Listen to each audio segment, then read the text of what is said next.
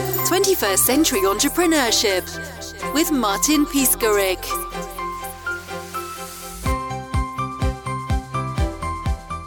Hi, Jeffrey. Thank you for coming to the 21st Century Entrepreneurship podcast. Yeah, it's great to be here, Martin. Thanks for having me. What I've found to be the biggest benefit that I've experienced in my business has been to make the pivot or make the switch from working on a local level, working with finding customers, working, face to face in my local community, so to speak, and the limitations that carries. To switch that to moving into doing business online, to generating clients, customers, prospects, and relationships with people around the world. Now, I've done this in an education, coaching, mentoring, and information businesses, which are very lucrative, and it's a phenomenal space for me to be as an educator and as a coach. But it can be done in almost any area nowadays as well. So I'll just tell you that when I made that shift and I did this, I literally remember the day that I decided I had to go online. I had to get serious about that. It was in 2008 when in our area, at least, the real estate was crashing, and I was working face to face with people in the real estate industry. I was coaching them. Basically, I was running on-site trainings for realtors and sales organizations, mortgage, places like that. And 3/4 of my business went away overnight when the crash happened. And so 3/4. About 3/4 of my business disappeared. That's a lot. And what was great at the time, I was doing about $30,000 a month in business. And so, but my lifestyle was also spending a lot of that as well. I had a trip to Europe planned, and all these things, all these expenses I had kind of built up right around that time. And I'm still spending this money, but I'm not making any of it anymore, or anywhere near as much. So it was a really tough time. But I was also very lucky because at that time as well, I had met some of the teams of some of the top internet marketers at the time alive, people like Joe Stumpf and Evan Pagan and a few others, and they're all connected together. They're kind of a community, and I was coaching some of their team.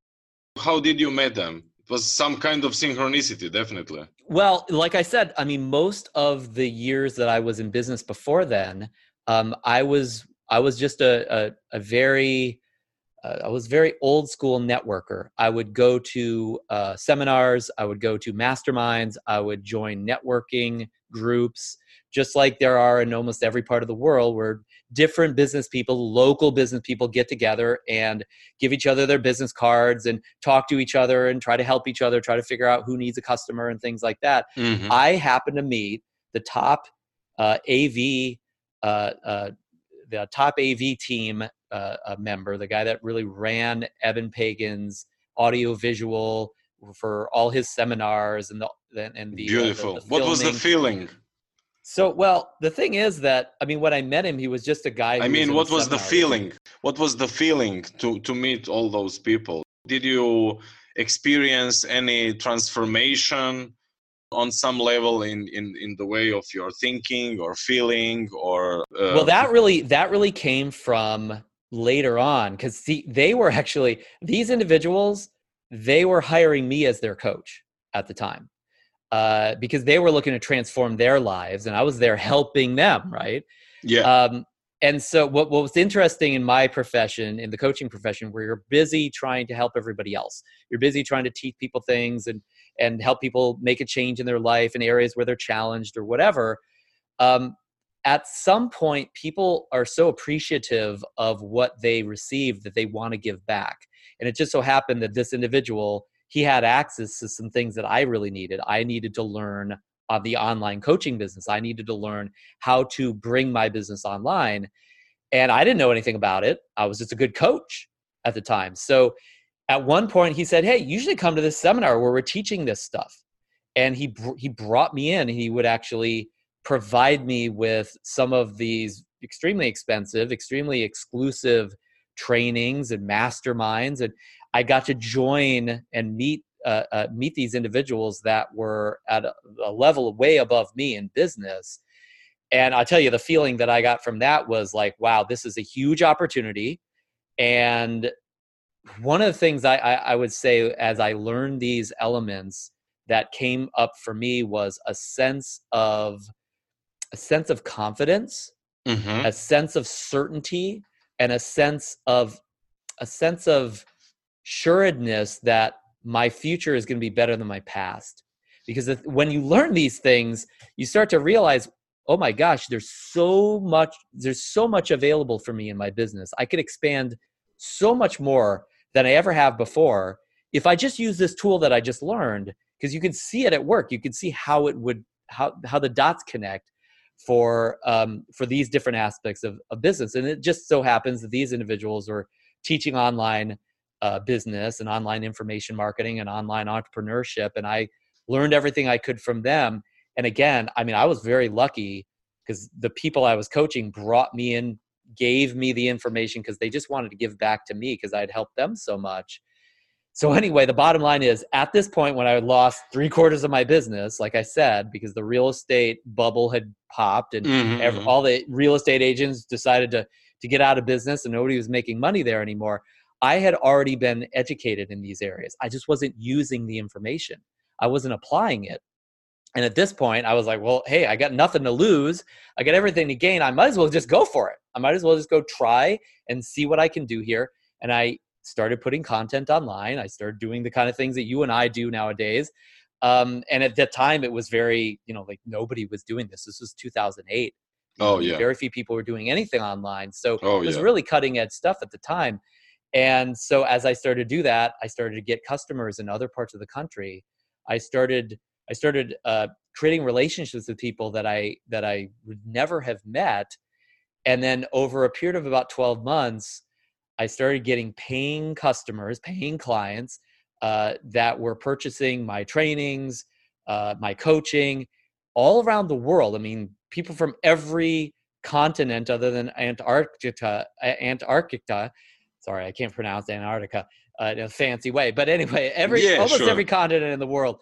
I've got customers now, and Beautiful. it didn't take that long. So I started actually teaching this, especially for coaches. And so if you will go to becomemastercoach.com/webinar in the next in the coming days, I'll be putting on a webinar where I actually cover how to start an online coaching business. This is anyone in the service industry and anyone in the information industry can benefit tremendously.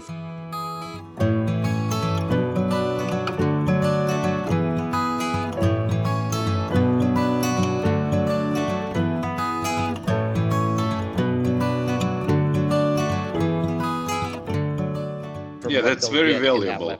So it's a free webinar? Yeah, it's just a free webinar, and it's a lot of value. In that webinar, I cover the 3 key tools that I learned early on that I still employ to this day. I mean, it's fancier now and there's better tools to create it, but really just the 3 basic things that you need to build an online business, any kind of service business, but especially coaching, obviously, because that's my area. And very, very quickly, you can get started and start generating customers. If your content is good, if your coaching is great, if your service is valuable, you could end up working with people that you'd never meet simply by using 3 simple tools. And we cover what those are and how to employ them in that webinar. Again, it's just becomemastercoach.com/webinar. And we cover how to start an online coaching business. Great. That sounds really excellent. So how to create content, how to do coaching, how to make a service be better. But you have 3 specific tools that you will share with us via webinar, yeah? I mean, the coaching process and what I do as a coach, we actually demonstrated in the webinar live. So I'll actually bring someone in, somebody who's on the webinar. Oh, that's a good idea. You could actually just raise your hand and I'll actually coach you. And so people can actually see what's the coaching process look like, what is the conversation like. But we also cover those three things are really just key tools that I use that have nothing, really don't have a lot to do with me as a coach and the skills of a coach and the process of a coach that anybody can employ to generate customers online. Through that process, if I understood you well, you reached a lot of great names. So, I mean, there's no doubt that some of my best students, the names that many of us know, best-selling authors, top information marketers, who I've either learned from or they've actually gotten their start through my school, through Master Coach University. Some of them, I'll meet them through friends. I mean, your network and the people that we know, the people that we get to just have as friends or business associates, they all know somebody that needs your service or that can help you in some way. And so there's no doubt that the value of my network has grown over the years. And like, for instance, I'll give an example. There's a gentleman who is a best-selling author, international. His name is Hal Elrod. He wrote a book called The Miracle Morning. And now this is like the new Chicken Soup for the Soul book series. He's got like 20 or 30 books published by different authors. And he'll have the Miracle Morning for entrepreneurs and the Miracle Morning for moms and the Miracle Morning for writers. And he's got a million of them nowadays. Huge business and a phenomenal coach. And a great idea. Yeah, and a great idea too. He's got a great business model. But, I met him through a friend of mine that I was originally coaching at my time when I got started as a coach, working for Tony Robbins. And he had sent this guy to me. So he sent Hal to me because Hal wanted to get his coaching business started. And after Hal went through my school and he had a great experience and he got his business started, he started making six figures very, very quickly. He's a very successful business now. He's way beyond that. He probably sent me 20, 30, 40 students over a period of the coming years. So sometimes your network Great feedback. Yeah, it's great feedback. And I mean, so, there's that kind of luck happens when you care, when you really deliver for people, and then the right people that need your help or that you can exchange value with. But definitely a lot of those relationships since 2008, I've generated them online. I'll give you another example. Okay. Yeah, sure. So go on. There's a gentleman that went through my school a couple years ago. I would never have met him had I not had my online funnels and client generating machines set up. He signed up for the university. He's gone through the university now. His wife happened to work at the time for one of the largest international schools on earth. I won't get into names, but it basically it's a partnership of schools that help other organizations take their schools online. They have universities all over South America and North America, and they needed an executive coach. And since she didn't want to have her husband doing it because of conflicts of interest, they came to me and said, "Hey, do you want to work with some of our executives here? This is like $1 billion organization." So I got to be an executive coach for this giant organization, get paid very well for that. It's just because of the network. It's because of people that I met. So whether you meet them online or you meet them offline, like in your local area, it's priceless if you give them the right gifts and you really make a difference for them. What can come back to you? It's really priceless. But not only that, how do you feel with that level of success?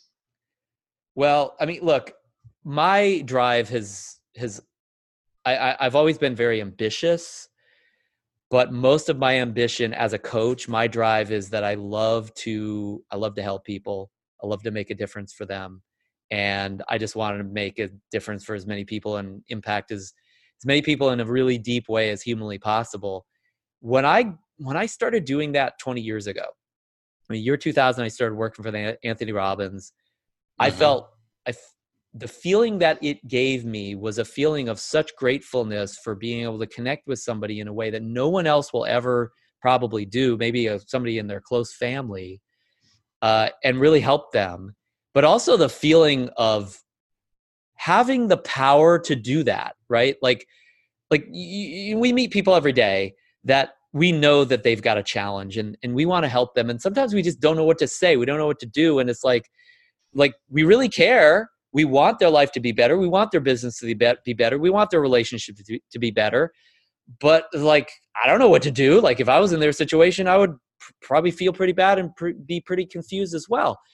Knowing that I can actually help somebody like that, that most people can't, the feeling of knowing that I have the power to give that gift, it's really a wonderful feeling. So that combination of feeling grateful, connected, and powerful, that started really in my first days of coaching 20 years ago. Those are the same feelings I get when I get to help somebody like Hal Elrod, or when I get to expand online and I get to reach more people. Because for me, it's just never really been about the money. The money for me has been a tool to make a bigger difference and grow my team. And I'm ambitious to make a difference for sure. And hey, look, I want to feed my family. I like nice stuff like anybody, but that's never been as much of a drive for me. So although I love it when that happens and I feel proud and I feel grateful and I feel ambitious and excited about it and kind of greedy sometimes, there's no doubt I could be human like that, like anybody can. Yeah, sure. My bigger drive is like, hey, we're going to touch more lives. It's so exciting to me to see when one of our coaches or one of our clients, really makes a difference for somebody or their life changes. I just feel like it's one of the most rare and special things, and it's a profound privilege to have been a part of that industry over the last 20 years. And how do you generate the energy needed for the whole journey? I mean, it sounds like a lot of activities. Yeah, it definitely Do you meditate? is. Do you have some special 24-hour rhythm? I think there's three keys to energy. Mm-hmm. The first one, which is the simplest one, it's the one that I see so many people confused about, and I see so many of our clients that get lost in, which is, but to me, it's very simple when you know what you're doing and you have the right information, you act on it, which is just, you gotta treat your body right. If your body doesn't have the energy, nothing else you do will work. I mean, what you put in your body, what you eat and drink, how you sleep, the sun, getting some sun, exercising on a regular. I mean, sounds like any idiot would know this stuff, right? But I'll tell you. Yeah, but rarely people do that. Yeah. I mean, I work with some of the top executives, entrepreneurs, achievers, at least in their area in the world. Most of them they either don't know what to do in this area and they really need to get educated, or they know what they need to do, but they're simply not acting on it. They're living in a way that does not support their body. And either they're living on borrowed time, like their energy is going to eventually reduce and they're going to really have challenges in that area as they age, or they're gonna die. They're gonna die before their time. Yeah. So that's the first thing, though. I mean, you must make this a priority, or you won't even care enough to learn or do something about it. And then once it's a priority, you've got to act on it. You've got to actually take action on taking care of yourself in these ways. And even if you don't know everything about it, at least do the stuff that you know. That would be definitely number one. Mm-hmm. Number two, though, and this is where things get a little weird, a little esoteric. I really do think you need to, like, whatever you do every day, whether it's your business or your job or your personal life, if you're like taking care of kids or whatever you're up to, I mean, it needs to be one of the most important things in your life to you. Like, it can't just be like, that's important because it's an obligation, because somebody told me to do it, because I have to please my family, I have to please my parents, I have to make my next door neighbor think well of me. It has to be something that you deep down actually care about. And everybody's different when it comes to what they care about. Like I said, the money's not as big a drive for me. I like to just help people. That's just a internal thing that I enjoy. But whatever it is that you think is most important in your life personally, not what other people think, but what you think, that needs to be where you're spending a lot of your time. You need to feel like you're at least heading in the direction of doing more of that, because if you're not, you're eventually going to burn out. You're eventually going to quit, because our brain has to be happy, or else it'll eventually just say, I'm not doing it anymore. We have to please ourselves. At some point, maybe not first, but at least at some point, we got to think that we're going to feel good about what we're up to personally. And everybody can figure out what that is for them, what their passion is, what their values are, what their priorities really need to be, as long as they listen to themselves and they don't just try to please everybody else. So that's the second thing. I mean, I wouldn't have the energy to talk to you today if I didn't know that it's going to lead to making a difference for other people. And I know it's going to somehow help somebody somewhere. And eventually maybe we could do business and work together, and that'll be even better. Like, that's exciting to me. Other people wouldn't care. And so they need to find another reason to have this conversation, another reason to get up and go to work each day. So I think that's really critical. You've got to know what your passion is, or your values, or your priorities. And you've got to make sure that it's a big chunk of your life, so that what you do each day, even the stuff that you're not that excited about, that it all comes together to make you feel like you've got some joy and you're fulfilled. I think that is an absolutely critical piece. There is a book I would recommend if this is something that like you haven't explored a lot, or if for anybody that's like, I don't know, what my passion is, and I certainly don't live a life where I feel like I get to do what I love to do. Like, I feel like I wish I didn't have to go to work. I didn't have to get up in the morning. And so that you have a burnout, or you don't have a lot of energy. There's a book, I read this years ago. It's by a man named Bo Peabody. And so first name is just Bo with a B-O. And he wrote a book called The Monk and the Riddle. The Monk and the Riddle. It was actually recommended to me by Tim Ferriss. And it actually discusses this. The entire book is about understanding that whatever you're up to, whether you're a startup company and you're raising venture capital, or you're a coach like me, or you're a mom, the thing that you need to decide to make your life's work about is something that you never want to stop, that you'll do till the day you die. And that book really, and I think the most clear and understanding way, delivers that message, so you really get that you want to get on that track. So I think that's the second really big piece of the puzzle in terms of having energies. You got to be passionate about what you're up to.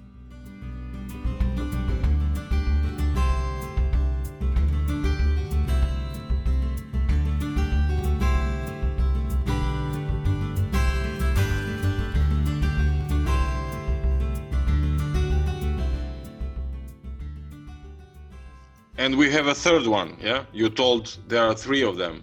Yeah, I think the third one for energy is that it's a funny thing that, like, some people are organized. We like funny things as well.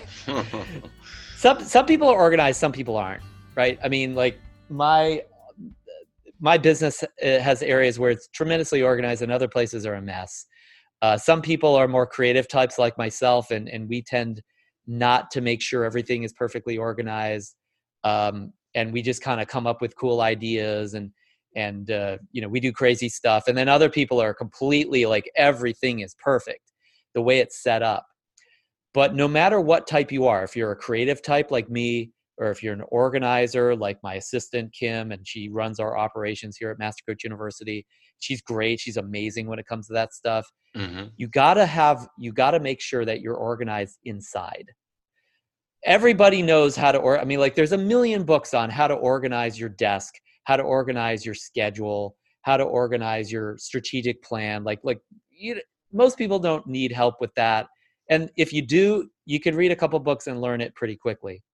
But you also need to be organized inside your own head. And so where where we all can find a passion and something we love to do, or something that will get us to wake up in the morning, that doesn't necessarily guarantee that you know what you need to do and in what order you need to do those things in order to deliver on that passion, in order to actually live the life that you want. There's got to be a strategy. There's got to be a set of things to do. And so, yes, you can make that list outside. But what I found is that some of the most organized people are totally disorganized inside their own mind. They're overwhelmed. They're burnt out. They're confused. They're trying to figure out like what to do next. They don't really know what's going to make a difference for them. And they're working hard going nowhere. They're doing things they don't even know if it's going to be valuable for them. So if you feel like that's you, even if you've got your to-do list and your strategic plan and your calendar all set up, if you're still overwhelmed or you're still confused or you're still scratching your head as to whether or not you're actually ever going to live your passion, you're ever going to get where you want to go, what you need to do is not organize just your desk, not just organize your to-do list, but you need to organize your psychology. You need to organize your mind, your emotions in such a way where you know it's going to pay off for you. So the big question is, okay, well, what does that mean? How does that work? Well, first of all, what I mean by that is that, like, when I wake up in the morning, the reason I tend to have enough energy, other than the first two reasons I just mentioned, is because I know exactly what my day looks like. I know why it's important, and I know it's going to help. Like, I don't feel like I'm wasting my time. I feel like I'm actually getting better, like I'm making progress. Like, I'm going to be richer tomorrow than I am today. I'm going to help more people tomorrow than I do today because of what I'm doing today. And I know it's going to work. That is what I mean by organizing your own psychology, your own mind, is that your brain needs to know that you know how you're going to get from A to B, and that it actually, like, you need to be confident enough that you can get from A to B. And part of that's not just like saying affirmations and like patting yourself on the back and trying to lie to yourself that you'll get there. You actually need to believe it. It needs to be real for you. So, okay, so how do we do this? How do we organize our own head? How do we get inside and organize the desk in our mind? I'll give two approaches. The first one is we have 365 days in every year. Take one of those. It's not even 1% of your time. Take one day out of every year, leave your house, leave your office, check into a hotel or a bed and breakfast, or go to a campground, sleep in your car if you have to, but leave town, leave your normal environment, and spend one entire day and a night thinking about the year coming up, writing down what needs to happen, like, your goals, the plan that you're going to follow through on to achieve those goals, just whatever your vision is for the year. And this does not have to be organized perfectly. You just need to spend a day on it. If anybody spent the time, they could figure out what they need to do, how they need to do it, and what they think is really going to help them, like what they really believe is the path forward. And by the way, this doesn't mean go to a seminar and let some guru tell you what to do, or go get hire a coach like me and have me dish out advice to you. Advice is great. Start from them. Yeah, they can give you ideas, but this day is where you're alone on this day. Nobody's telling you what to do. Nobody's giving you the answer. You're giving yourself the answer, because no matter what you learn from me or Martin or Tony Robbins or any other guru that you might worship, any book that you might read, at some point you've got to organize it. You've got to take ownership of it. And that day is your day by yourself to be your own guru, to be your own coach, to buy into your own ideas and steal and take ownership from any ideas that you've learned over the past year, where you're actually going to write down, hey, I'm actually going to use that stuff that I've learned. I mean, how many of us learn and listen to podcasts or whatever that you give us all these great ideas and we never use them? That day is when you actually make the pivot, you make the transition, so to speak, the transformation from an idea to a plan. And that plan gets inside your emotions, inside your mind, not just written down. I mean, writing down is good, but when you spend an entire day doing it, you start to believe in yourself. You start to buy into your own ideas. You start to organize in your own mind what is most important, and you make a shift.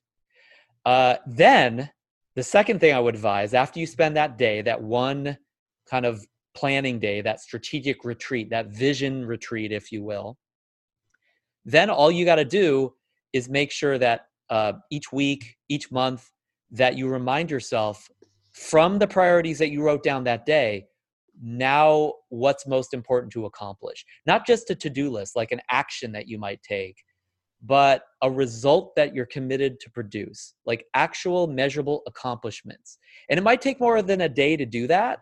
That's why, like, each week, like, I'll give you a simple example.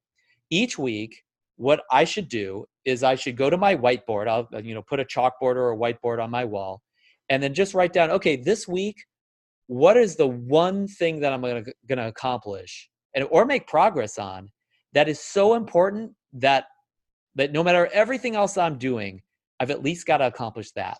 And I got to just write it down on that whiteboard. It'll take me 5 minutes to do that, probably. And you're doing it week by week, so week to week is usually like a great place to start. With a consistency.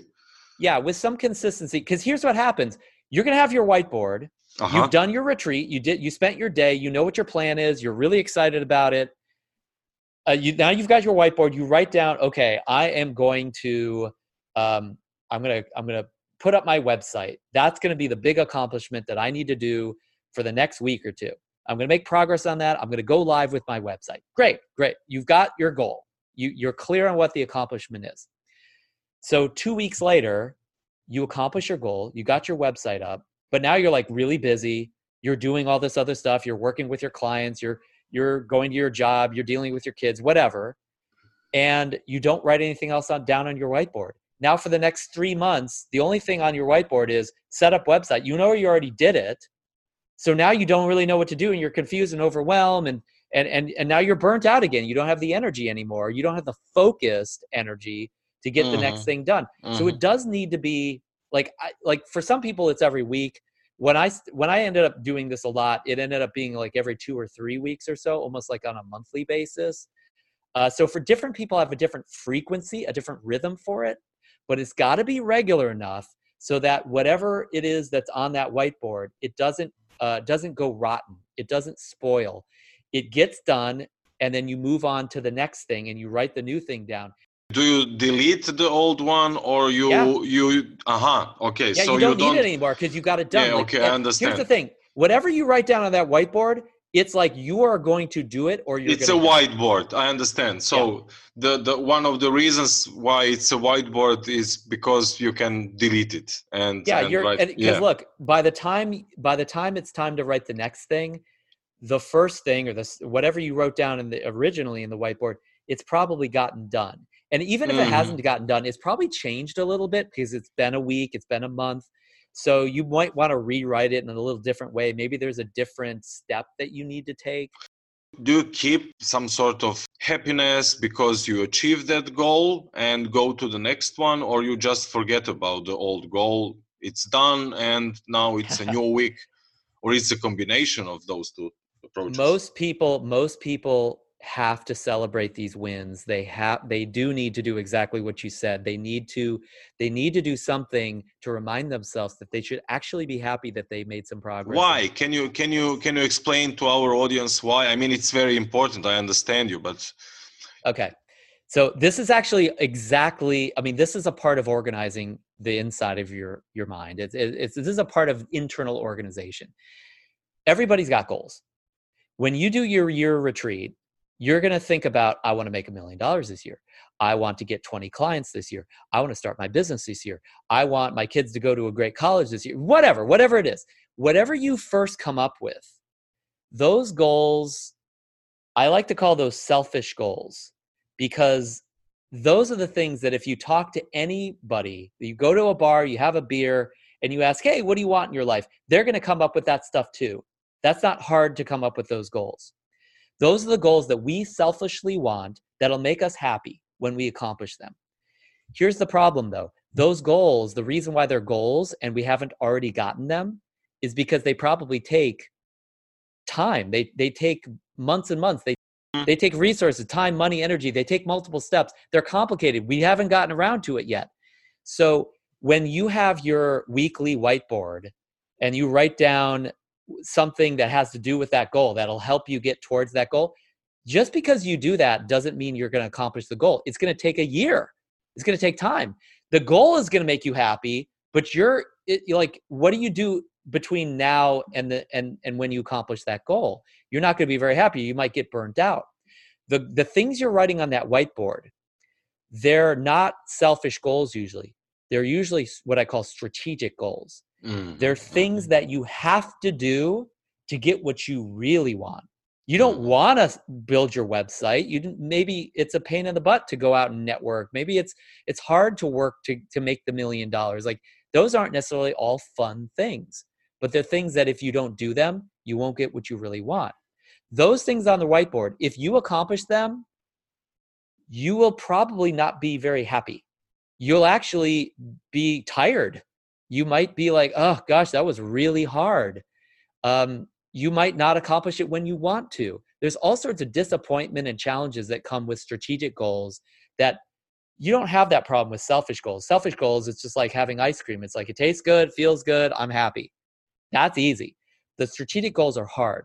So for most people, when they accomplish the thing they wrote on their whiteboard that they've organized in their own mind that they need to focus on, they will not feel any better than when they actually hadn't gotten that thing done, when it wasn't even a thought in their head.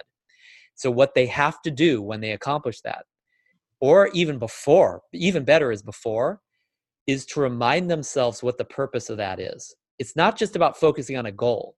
It's about reminding yourself and focusing on what is the reason why I have that goal. There is some selfish reason why I want to do that. I'm not just doing it for everyone else. I'm doing it because I'm going to get something that makes me happy at the end of this journey. It might take 2 years, but I'm eventually going to get there. So what I recommend for anybody who has this challenge where they work and work and work and they're like, is this all there is? I mean, I'm burnt out. Why even bother? What you want to do with each of those goals that you write down on your whiteboard, maybe you've got 2 or 3 of those for a week or 2. Underneath the goal, if you have room on your whiteboard especially, write down what is the purpose of accomplishing that goal. Why do you care? Why even bother? What are you going to get? Why is that going to make you feel good? What are you going to get back? Is that going to make you money? Are you going to feel proud about your accomplishment? Are you like me? Are you going to get to impact more people? I'd write that down. What matters to you about that? And then just write down everything you can come up with that, okay, if I do that, then I'll eventually make the $1 million, or I'll eventually get married, or eventually my kids will be happy. Just whatever you care about, write that down in concrete, tangible terms. And then after that, ask yourself, okay, how will that make me feel? How's that going to make me feel? And then write down all the feelings. I'm going to feel proud. I'm going to feel excited. I'm going to feel grateful. I'm going to feel accomplished. I'm going to feel confident, whatever the feelings are going to be. When you look at that whiteboard and you've organized the focus of the goal, you also will simultaneously remember all the reasons you want to accomplish that. And then when you actually accomplish the goal, you're not just going to be like, so what? I don't even know why I did that. What's next? And then like not even be motivated.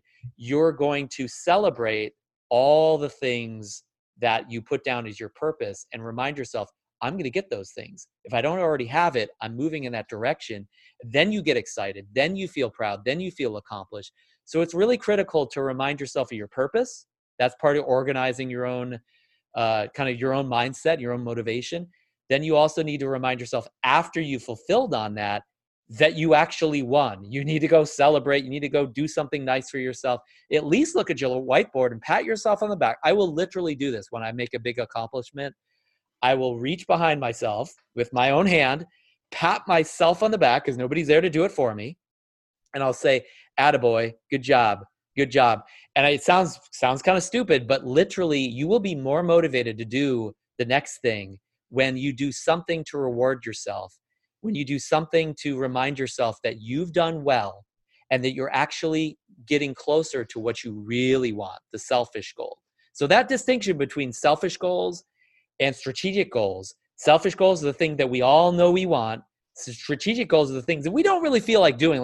It's a lot of work, but we know we have to do in order to get what we want. And those are the things that we got to remind ourselves why we're doing it, and then celebrate like crazy when we do. I'll give you one more example from this. Yeah, absolutely. When I first started my coaching business, I left Tony Robbins. I went to work for Tony Robbins in year 2000.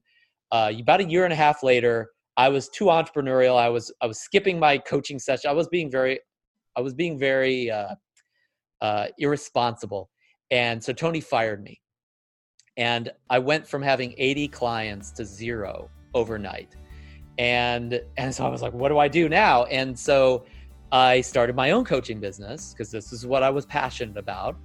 And what I had to do, though, doing coaching and running a business is two different things.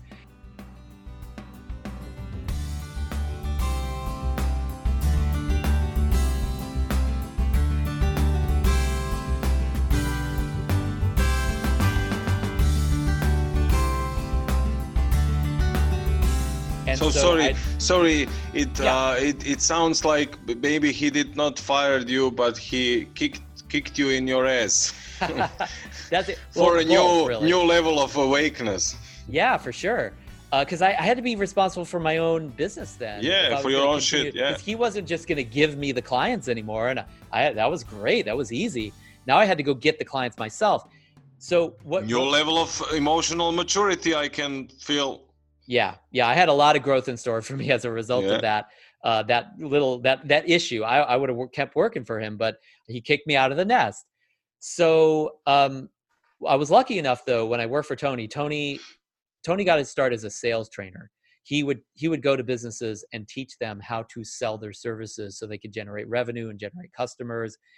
And so I had been through all those trainings having worked for him, and I knew what I needed to do. I knew I needed to get on the phone 3 or 4 hours a week at least and call everyone I could and get customers. I had to cold call, I had to warm call, I had to get referrals, do all the things that an entrepreneur should to just generate business. And look, I mean, no matter who you talk to as an entrepreneur, if I'm trying to raise $10 million in venture capital or angel capital, or I'm trying to get a customer who's going to buy a $50 widget from me, I can make a phone call and find that person. I can reach out a network and find that person and do outgoing sales in order to do it. And it's critical to be able to do that at some point in your business usually. So I knew I had to do it, and I hated doing it because when I call people, it's like they don't want to talk to me. They reject me. They say, I'm not interested in you and your coaching. I don't care about that. I feel horrible. I'd feel like, oh gosh, like nobody loves me. And I mean, I was not a great sales. So now you are at 0 customers, and you basically need to create your own leads. Yeah, I needed to generate my own business, and I did not want to do it. It was very emotionally, it was very stressful for me. So, but I did it every week. I got myself to do at least 3 or 4 hours of prospecting on the phone, talking to people that didn't want to talk to me, and I did that for years. At the beginning of that, I was so scared. I had such little confidence. I had such little sense of ability to do that, but I knew I needed to, that every time I made a call and somebody rejected me, which felt bad, right? And it's very tough. I mean, first of all, you get that negativity. Yeah. And second of all, you got fired, so your self-esteem was pretty low. Probably, I mean, it's like you're it's broke, not a good situation. It's very tough situation. Yeah. Definitely. Yeah. So then, when every time somebody said no, I knew I was going to feel bad. But I also understood that as I get more no's, I'm progressing because I'm doing what I'm supposed to be doing, and eventually I'm going to get a yes. It's just the law of averages. Eventually somebody's going to say yes. Anybody else, 1 out of 10 people say yes to almost anything if you ask enough people. So because I knew that, I said, I have to make no feel good. And so every time somebody rejected me, I remember on my wall, I had a piece of paper and I had the word no written like 100 times. And every time somebody would say no, I would check off that I got a no. And I would literally, Great approach. Yeah. I would jump up and down with a big smile on my face saying, yes, somebody said no. And I just act like it was the best thing ever to happen to me. It didn't feel good at the time, but I made it feel good by changing the way I treated it. And that's exactly what I'm talking about with these strategic goals. When you have something you know you don't want to do, but you know you need to get what you really want, you have to force your brain to understand that it's good for you, even though it doesn't think it is originally. Now, eventually you'll know it's good. Now, like the stuff I used to do 5 years ago that was really hard for me, I'm excited to do it now because I know it makes me money. Like now my brain is trained, but at the time I had to remind myself of my purpose. I had to, every time I did it, that I felt kind of burnt out, like, oh, that was boring or that was stressful, I have to pat myself on the back. I have to jump up and down. I say, you did a great job, Jeff. That's what you're supposed to be doing. That is a huge win. And very few people that get burnt out do that. In fact, nobody that gets burnt out does that. That's why they got burnt out. My clients, I have to remind them, they're working. I have to remind them, look, you've got to remind yourself that you want to do this. You've got to remind yourself that this is important. You got to remind yourself what the purpose is, because if you don't, eventually you're not going to do it anymore, or your life is just going to be so unhappy that you'll have other problems. Yeah, and what resonates for me from what you are talking about, it's some kind of energy fight as well. I mean, that's exactly what we're talking about. We're talking about the energy. Yeah, that's what I wrote listening to you. Ambition can go with health, and for health of your mind and body, you need energy. So that's what resonates for me. People, I know people that they're really, really healthy. They're passionate about a goal in their life, but they're still burnt out.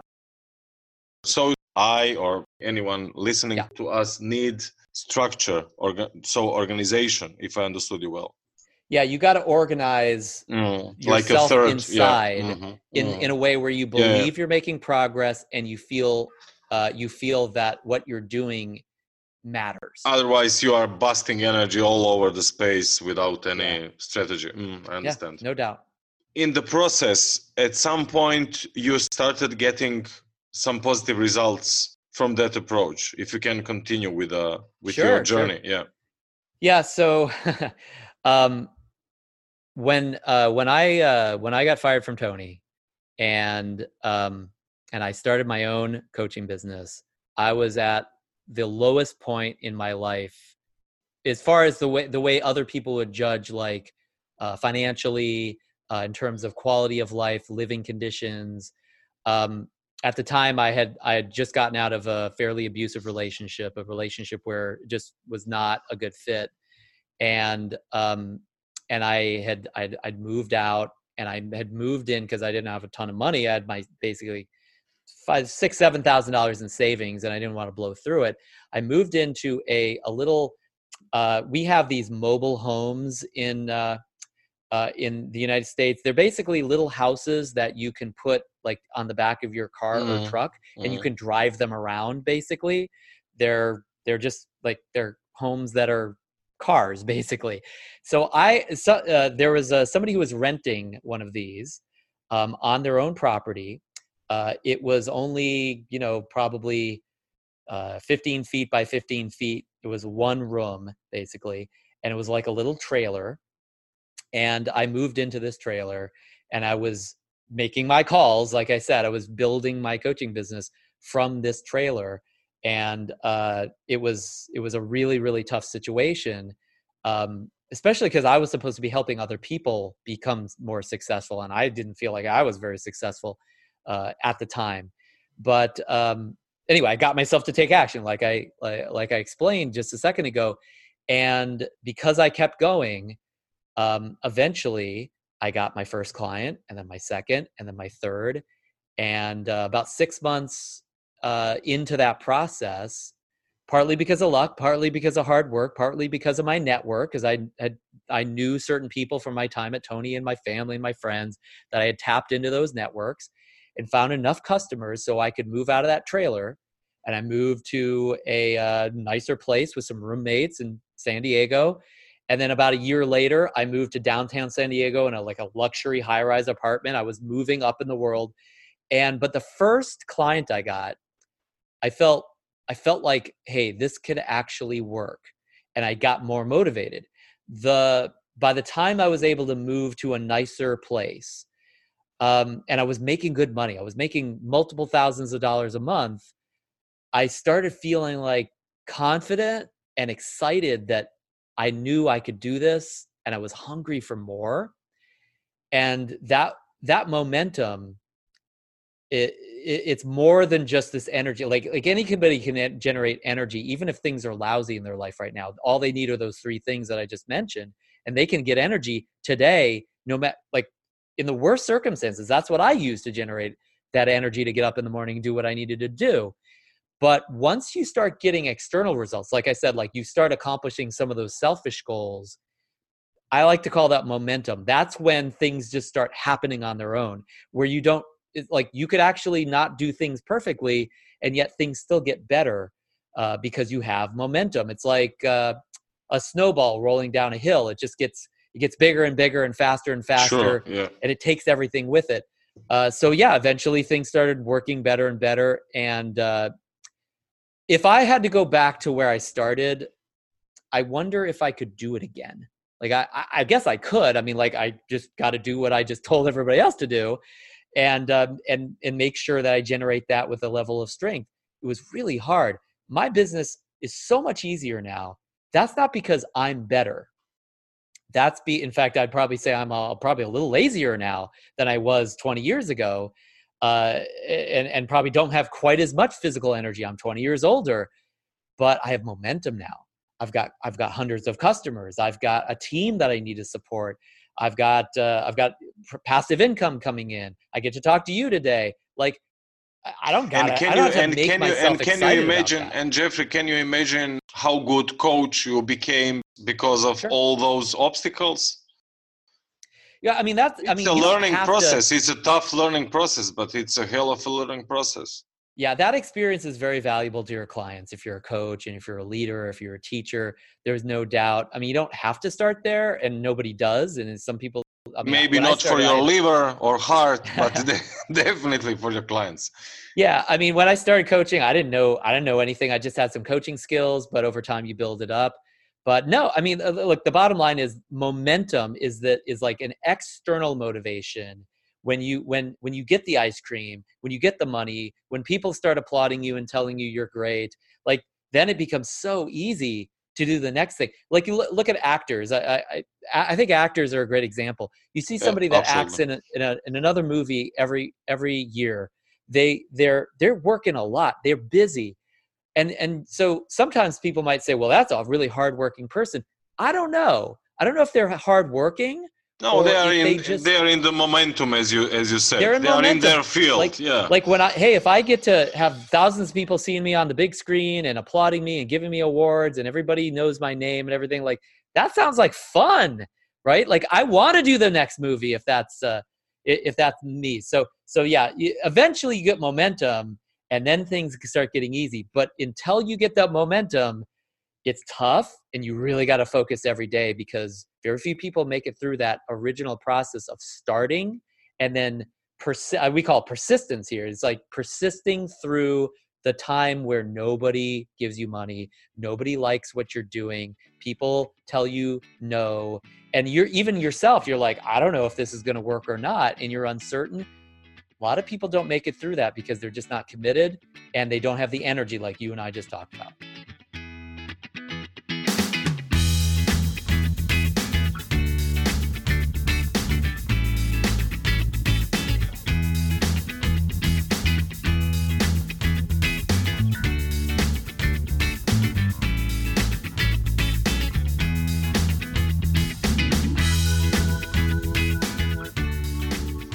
So, Jeff, you've been a coach for almost 20 years. What kind of people can be in that business? The coaching business is a phenomenal business for people that are passionate about helping. One of the things that I'll do with a client is that we run what's called psychographic profiling tools, where they take a test. They take a little test online, takes them about 10 minutes. And then I get a printout, a graph of their values, of what they are passionate about, just like we talked about before when we were talking about energy. And, some people are passionate about getting as rich as humanly possible. Some people are passionate about like art. They want to create a great painting or a great video or a great song. Other people are passionate about helping. They're the people that are always out there with the poor people, handing out food and counseling people, and like psychotherapists a lot of times are in this are in this profession as well. So if that's what you love, if you just love knowing that, hey, I helped somebody, I made a difference for them, I contributed to them, and their life is better, their relationship is better, their finances are better, like some part of them is better, that they needed me for, those are the best coaches in the world, because it's the main thing that, when you coach people, sometimes you make a lot of money, sometimes you don't. Sometimes people like think you're amazing, sometimes they don't. Sometimes it's easy, sometimes it's really hard to help somebody. But here's what's guaranteed is when you coach, you're gonna help, you're gonna make a difference for people, you're gonna change lives for the better. And if that's the thing that you care about in your life, like if you're really passionate about that, coaching is like the best way, in my opinion, on a person-to-person basis to do that and to make money doing it as well. The other thing I found about coaching that really helps, and again, for a lot of entrepreneurs, coaching may not be the best profession for them. But what I love about coaching is no matter what you're doing, if you add coaching to a business, especially if it's like a training business or an education business or an information marketing business, like an author or a speaker, especially, if you add coaching to that business, it is what my mentor of mine before used to use this word. He used to say, this is a cash strategy. Cash strategy. It's a cash strategy. So, sometimes like authors, they'll write a book, but they're broke. They're not making any money with their book. They're not selling enough of their book yet. People that have all sorts of different businesses, sometimes they will have cash flow problems where they just don't make enough money today.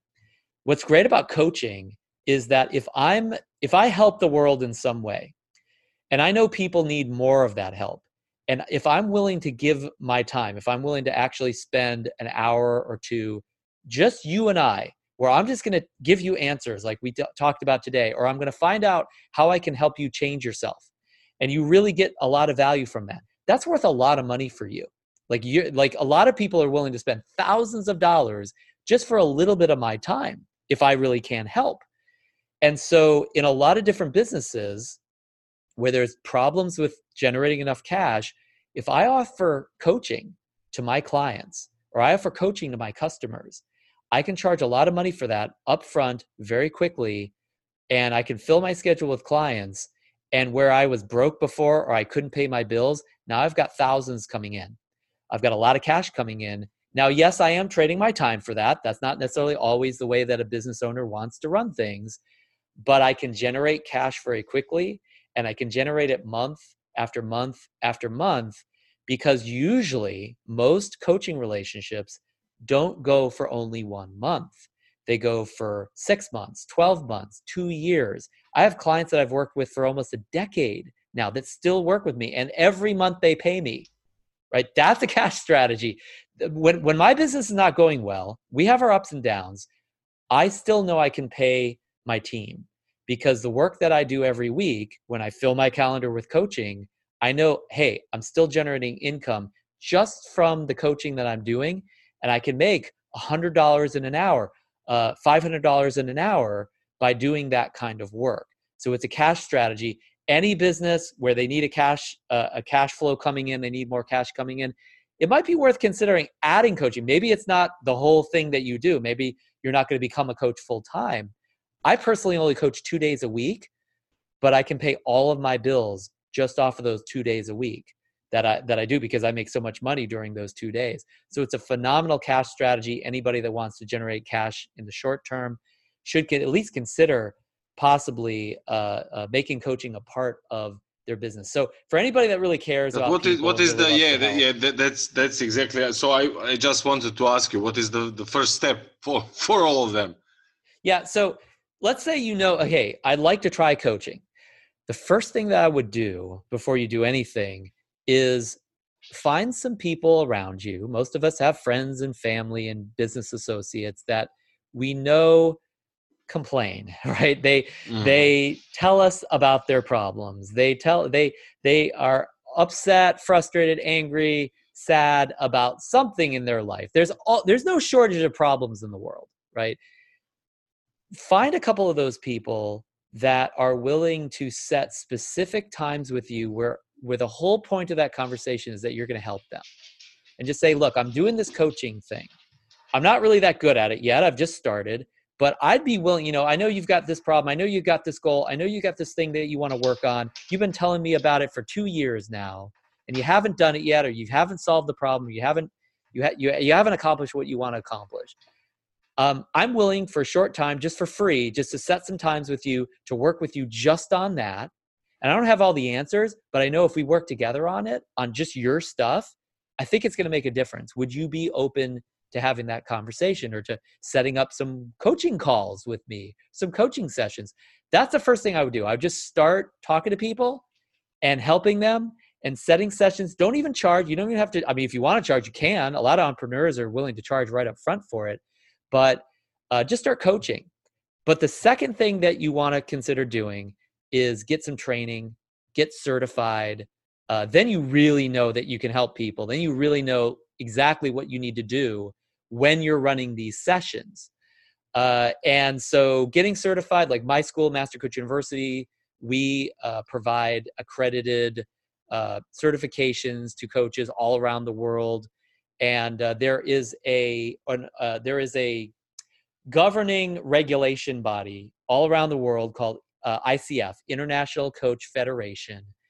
And they have set the international standards for coaching, for the skills, the abilities, the outcomes, the processes that coaches need to represent and they need to be able to do.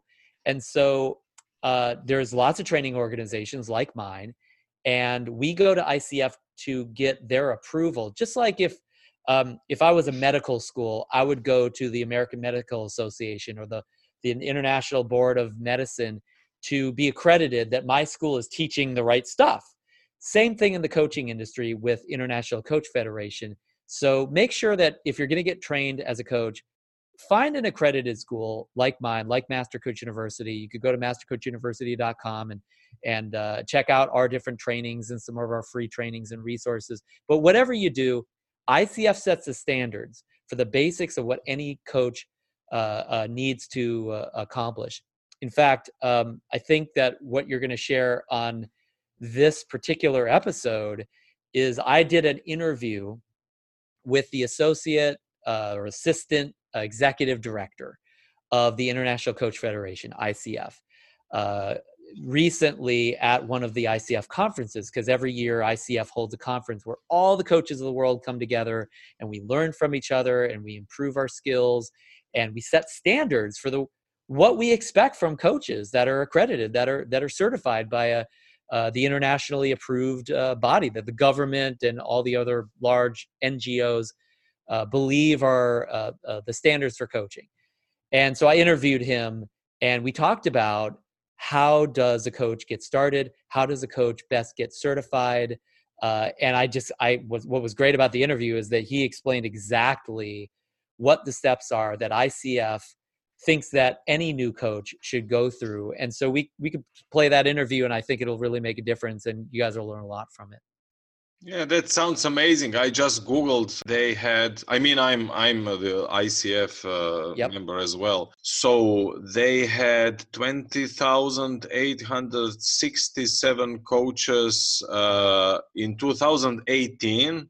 Yep. In 117 countries. So it's a large organization. They're all over the world, and powerful. especially for your Europe listeners, in Europe, like in the United States, coaching is unregulated. Anyone can coach for money, and everybody does.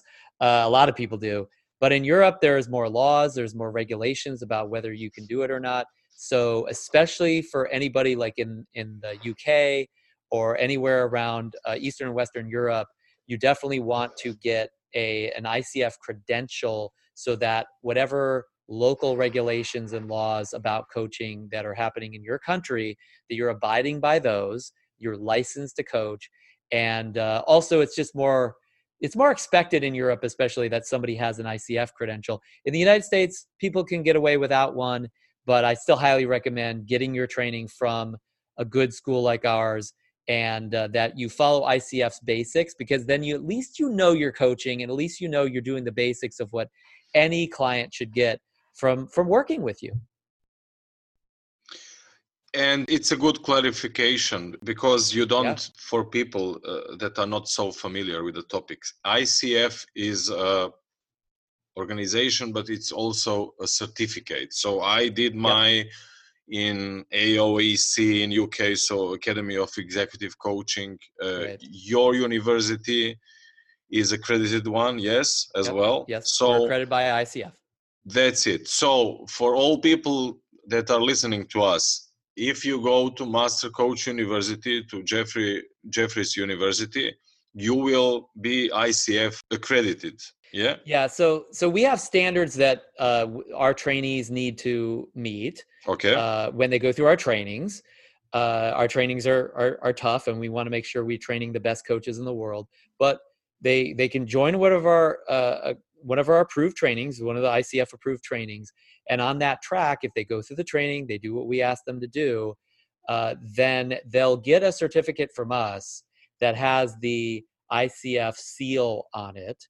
And sometimes for a lot of people, that's enough. But with that training and then going through ICF's accreditation process, you can also receive your associate certified coach, your professional certified coach, or your master certified coach, your ACC, PCC, or MCC from ICF.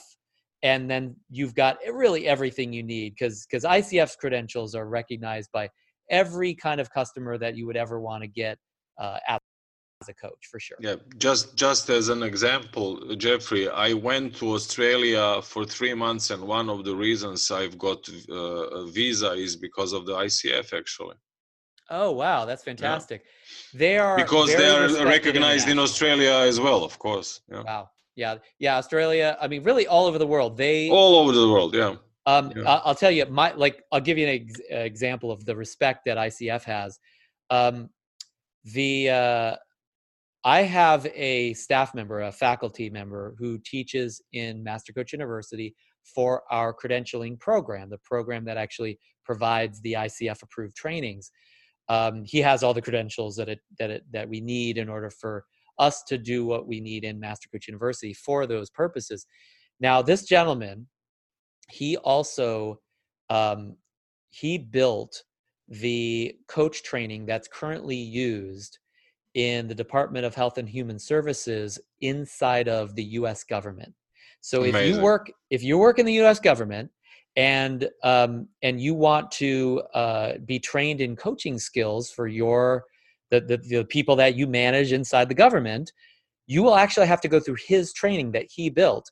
That training, they had to get that training approved and accredited by ICF. The government is actually accredited by ICF. The U.S. government uses ICF's coach training and coaching standards for them. If the U.S. government uses those standards, I think that's enough credibility. It's enough authority for anybody. Yeah, that's an amazing example. I was not aware of.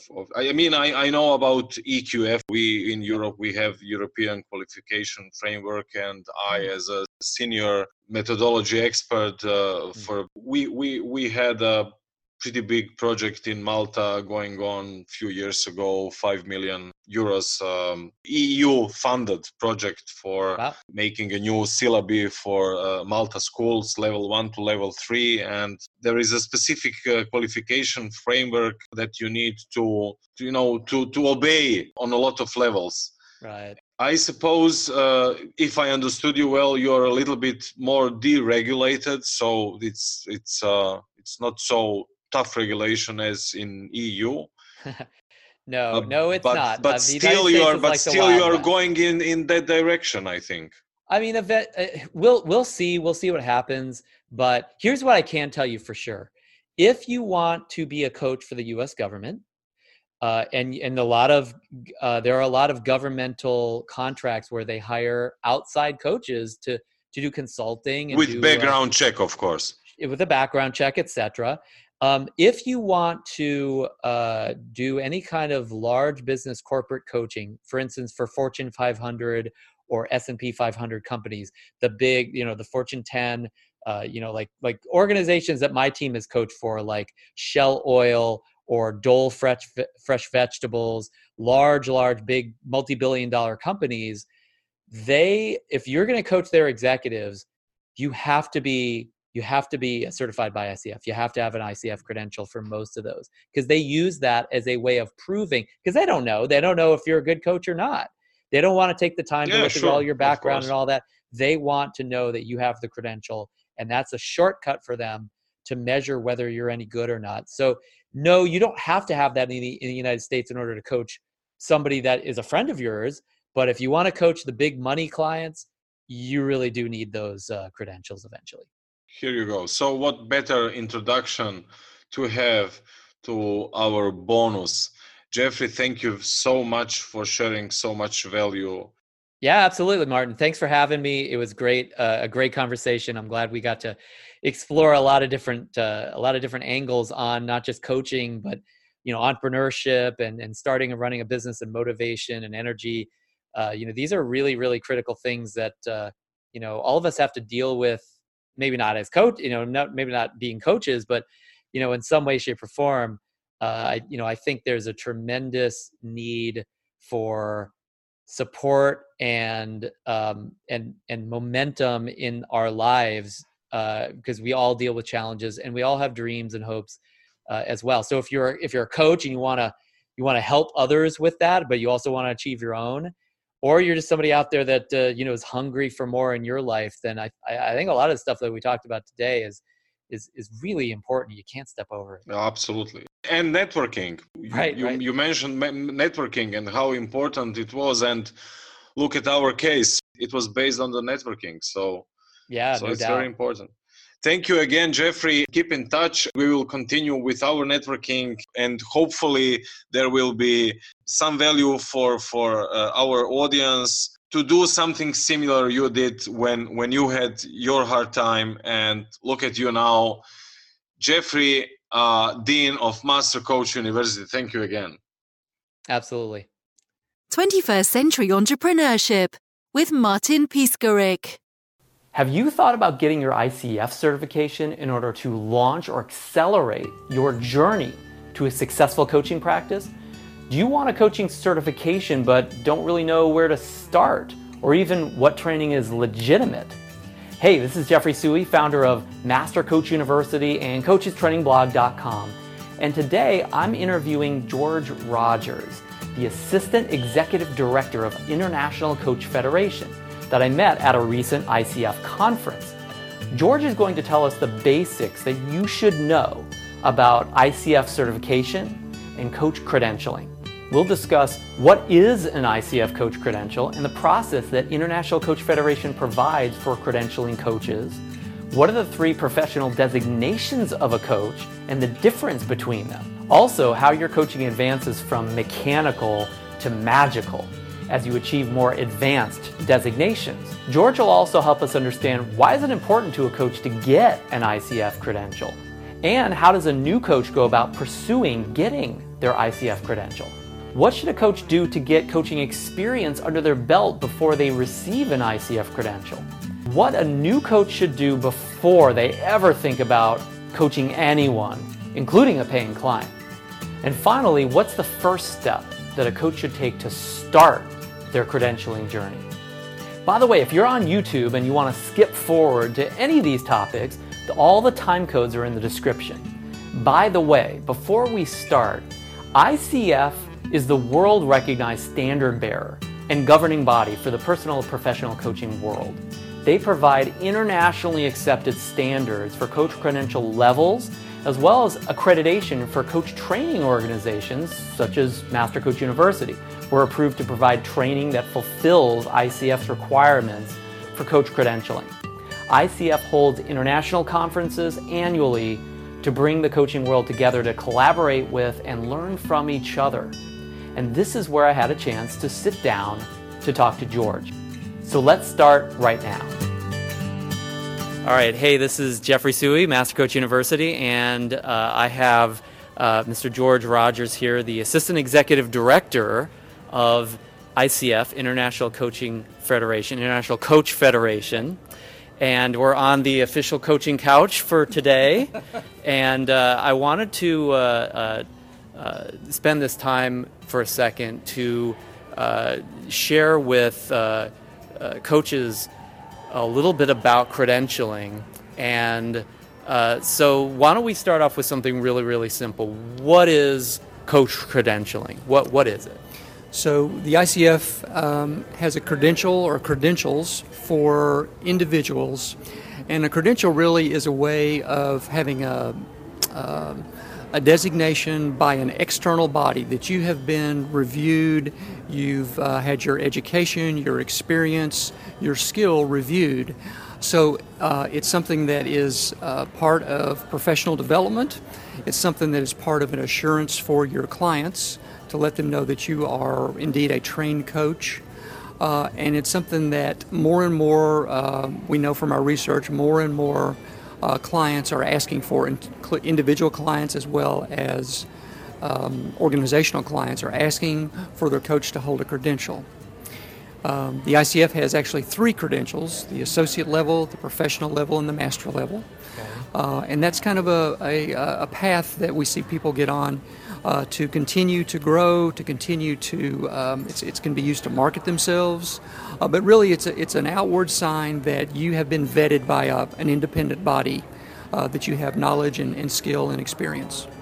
How would you describe the difference between the ACC, PCC, and MCC, the associate level, the professional level, and the master level? What's your way of defining the distinctions between those? So at the base, ACC or associate level requires a certain level of training and a certain level of experience. PCC requires more, and MCC requires even more. So there is a progression of experience and training that you have to have. A lot of people enter the ACC, you start with the ACC as kind of the entry-level credential. They are beginning to develop their coaching skills. They have coaching, they have knowledge. They're beginning to develop their coaching process. So it's kind of at that application, knowledge and application level. Okay. As they move to the PCC, coaching starts to become more fluid. They start moving away from maybe a formula, and they have a much more confident coaching practice. And at the master level, there's a lot of creativity, synthesis, a lot more depth of partnership, a lot more cumulative listening, a lot more things that are happening where a coach doesn't really have to rely. It's become almost automatic of the things that they are doing. They're so experienced and well trained. Wow. Yeah, one of the things I notice about what seems like the ACC competencies seem like they're more obvious and direct and just like going on what's on the surface, whereas when we get to the point where it's MCC, it's almost, it's not just more not just deeper, but it seems like it's where a lot of the magic intuition of a co-created coaching conversation really comes out. Yeah, it's kind of like any other skill that you learn. When you first learn, you rely on some structures and some formulas maybe, and as you get better at it, you're able to branch away from those and do things that really work for you and, of course, work for your clients. Nice. So you're free from the formula, but you still are creating deeper and better results beyond what that basic level would probably provide. Yeah, that's the hope. Beautiful. So let me ask you this. Why is credentialing important for a coach who is not even really considered getting an ICF credential yet, even if they've had other trainings, other background, other expertise and knowledge where they can already add value to a client, let's say, or at least they believe they can, we hope. What's important to a coach about getting that credential? Why should it matter to them?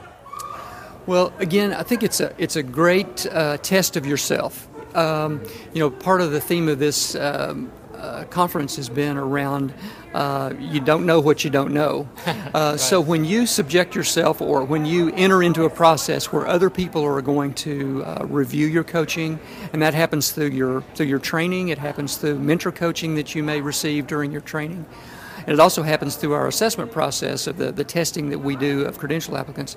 You've subjected yourself or entered yourself into some external review, and we think that's really valuable for your personal growth, for your development. So even if you never use your credential as a marketing tool or anything else, having put yourself through that process, that testing process, we think is a valuable thing. We really developed kind of a threefold purpose for the credentialing program. Okay. One was to have some kind of quality assurance. So we want people who experience coaching to have the very best. So having a credential is some level of quality assurance. The other one, though, that really we think is important is it is an incentive to grow. It's an incentive to keep learning. So moving through that ACC, PCC, MCC process, and really beyond that, doesn't end at MCC. We want people to continue learning after that. That's the other purpose there. So you are, in a way, creating a reward for us coaches, other than just the reward that is that's intrinsic to training and development and getting better, to say, hey, now I've achieved something, and I get a little bit of a carrot or a cookie after all my work. Right. Yeah, I think for a lot of people that I've talked to, that whether they ever even intend to practice as very seriously as a coach, it's nice to have an accomplishment. It's nice to, this is something else that I have done, and they feel good about that. So there's a little bit of feel good. But most of the people I talk to, the reason they get involved in it is because they want to become better at what they do. Nice. And they see this as a structured way to do that. That makes sense. I know that before I had certain levels of training and certification, that I had questions about my abilities, and I had barriers to my own confidence in what I wasn't really sure that I could do. So it seems that once a coach has that certain level of credential, they can lean on that from the perspective of knowing that they have accomplished something, and that they can promise that to someone with even more confidence and assuredness because of that peer review that we're talking about. Right. Nice. Let me ask you this. If a coach is saying, great, that sounds like what I need, that sounds like a big part of what I need to move forward with in developing that, get on that credentialing track, how do they do it? Like how? And we know there's steps involved, and they can research that and follow those. But for a new coach who has decided that this is important, that they want to go ahead and pursue a credential, what advice would you give them? How would you advise that they go ahead and move forward with that process, other than the obvious steps that they can research? Well, I think the really important thing is that they invest in really good coach training. The ICF accredits and approves training providers that are delivering training that is aligned with the ICF definition of coaching, core competencies, code of ethics, and having that training base is really what is necessary to move forward in the credentialing process. Nice. Now, along with that, I think it's important for them to start developing their practice, getting to the patterns of contracting with their clients, recording their experience, so that at the time when they submit for an application to ICF for credential, they have a client log, they have training. I would also say it's important for them to work with a qualified mentor coach, someone who can listen to them coach, give them feedback. All those are requirements of the ICF credentialing process and really critical elements to them becoming a coach. Nice. Okay, so if I'm listening to this and I'm thinking, well, wait a second, in order to practice that coaching and fill my log, shouldn't I have a credential already to kind of have permission or the support to actually run all those sessions? What do you say to that, and how do you support somebody who's thinking, well, this seems like a bit of a chicken and the egg kind of issue with I need to do this in order to get the credential, but I need the credential in order to do all that? So I think it is kind of a chicken egg thing, but what I would encourage people to do is get part of their training going and start thinking about who they can coach and how they can deliver good services. And begin slow and start off by telling their clients that they're beginning, they're learning, they're in training. Be very transparent up front about that. That's a very ethical approach to that. Right. But also, it is part of the learning process. I mean, you're going to need to get some experience before you're just fully qualified.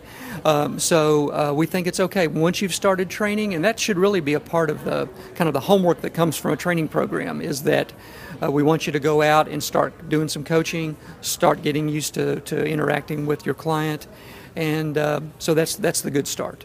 Beautiful, makes sense. So in other words, you can start slow and just being real up front. And this is one of the things I think I see with some new coaches is their concern is that they have to put themselves out there like they already know it all, like they already are the master coach for other people, and just in order to engage versus just going ahead and saying, look, I'm not a master of this yet, I'm just learning, but let's go ahead and move forward. And that's okay from the ICF's perspective, and for your perspective, to go ahead and, even as a novice, non-credentialed coach, to go out there and really attempt to add value and really make a difference for clients. That's very true. And I think it's the way that people are going to learn. Again, I think, get some of your training under your belt, get your clear understanding, especially of the code of ethics. I think that's a really important part that you know about before you ever touch a client. But beyond that, you're gonna be. It's a little bit of learning by doing. Wow, really, really great. So learn by doing, and before they start that process, check out the code of ethics and make sure that they're at a minimum abiding by that. And that should be a part of the training program as well, that they are advising you on that and talking about how you follow it and putting you into some situations where you would have to kind of understand where you may be crossing some lines. Beautiful. Okay, so now that we have a little bit of the step-by-step on this, and a coach has not taken any of those steps yet, what's the next piece? Should they check out ICF on the internet? Should they talk to a training provider first? What would be the very first piece, the thing that they can do like today if they're watching this? I think look at the ICF coachfederation.org website. Okay. There is a wealth of information there about. And what's the website again? It's coachfederation.org. Okay, great. And so you can go to that website, and there is a tab that is about individual credentialing. And that will go into there's a lot of information there about the credentialing process. There's also on the ICF website a training program search service, which allows you to go in and search for training providers that have been approved or accredited by the ICF. Nice. And then another great resource is the staff that we have in the global headquarters. On the website, there are little pop-outs on the side where you can ask a question. There's a chat box where you can ask a question. Oh, wow. And someone from the staff can answer those. Maybe not immediately, but they'll get an answer back to you to help you guide you through the credentialing process. Fantastic. So I go to coachfederation.org. I can check out the individual credentialing kind of guidance that's there on that tab. Right. I can also reach out to somebody at ICF personally through the contact that's within the same site. That's correct. Very nice. So, George, thank you so much for answering these questions. I know our new coaches and our trainees are going to be, I hope, motivated and clear now as to not just what the steps are, but what this is really about for them and the clients that they're going to serve as well. So really fantastic. Anything else that you want to share that you just think is important for them to know? I appreciate the work that you're doing, and if there's anything we can do to assist your students, we're really looking forward to doing that. Fantastic. Likewise. Thanks a lot. All right. Again, this is Jeffrey Sooey with CoachesTrainingBlog.com and Master Coach University. I hope that you took some great value out of my interview with ICF, International Coach Federation. So what's your credentialing level right now? How important is a credential to you, and how do you see it helping you in your coaching journey? What do you think about ICF's take on certification and credentialing? I'd love to hear your feedback, so make sure that you leave a comment with your thoughts or questions. Thanks for watching this video. Like it if you thought it was cool, and subscribe for even more of these videos. Now, if you want to learn more about the International Coach Federation, I put a link to their website in the description. And by the way, if you want my help with your own credentialing coach certification, I'm holding a webinar in a few days called Credentialing and Coach Certification. Imagine that you can attend for free. Just go to the link I give you here and in the description. For this webinar, I'm bringing in Master Coach University's own credentialing expert. He actually created the coach training standards for the US government, and he'll help you learn the details about the only internationally recognized coach credentials, how they work, and the process to obtain your credential. You can get your questions answered about international coach credentialing and learn how to get the required training to get your coach credential in as little as 3.5 months. When you sign up for the webinar, you'll also get instant access to my credentialing fact sheet so you can easily read through details to design your master plan for your certification journey. Just go to coachestrainingblog.com/become a coach /credentialing-webinar. I know that's a mouthful, so I'll give that to you again. coachestrainingblog.com/become a coach, all one word, /credentialing-webinar. Just go there right now to sign up for the webinar, get your credentialing fact sheet, and access lots of other advanced coaching and practice building techniques and more. Just go to the link that I just mentioned. I'll also give it to you here and in the description, and you can get access to everything all for free. And I'll see you there.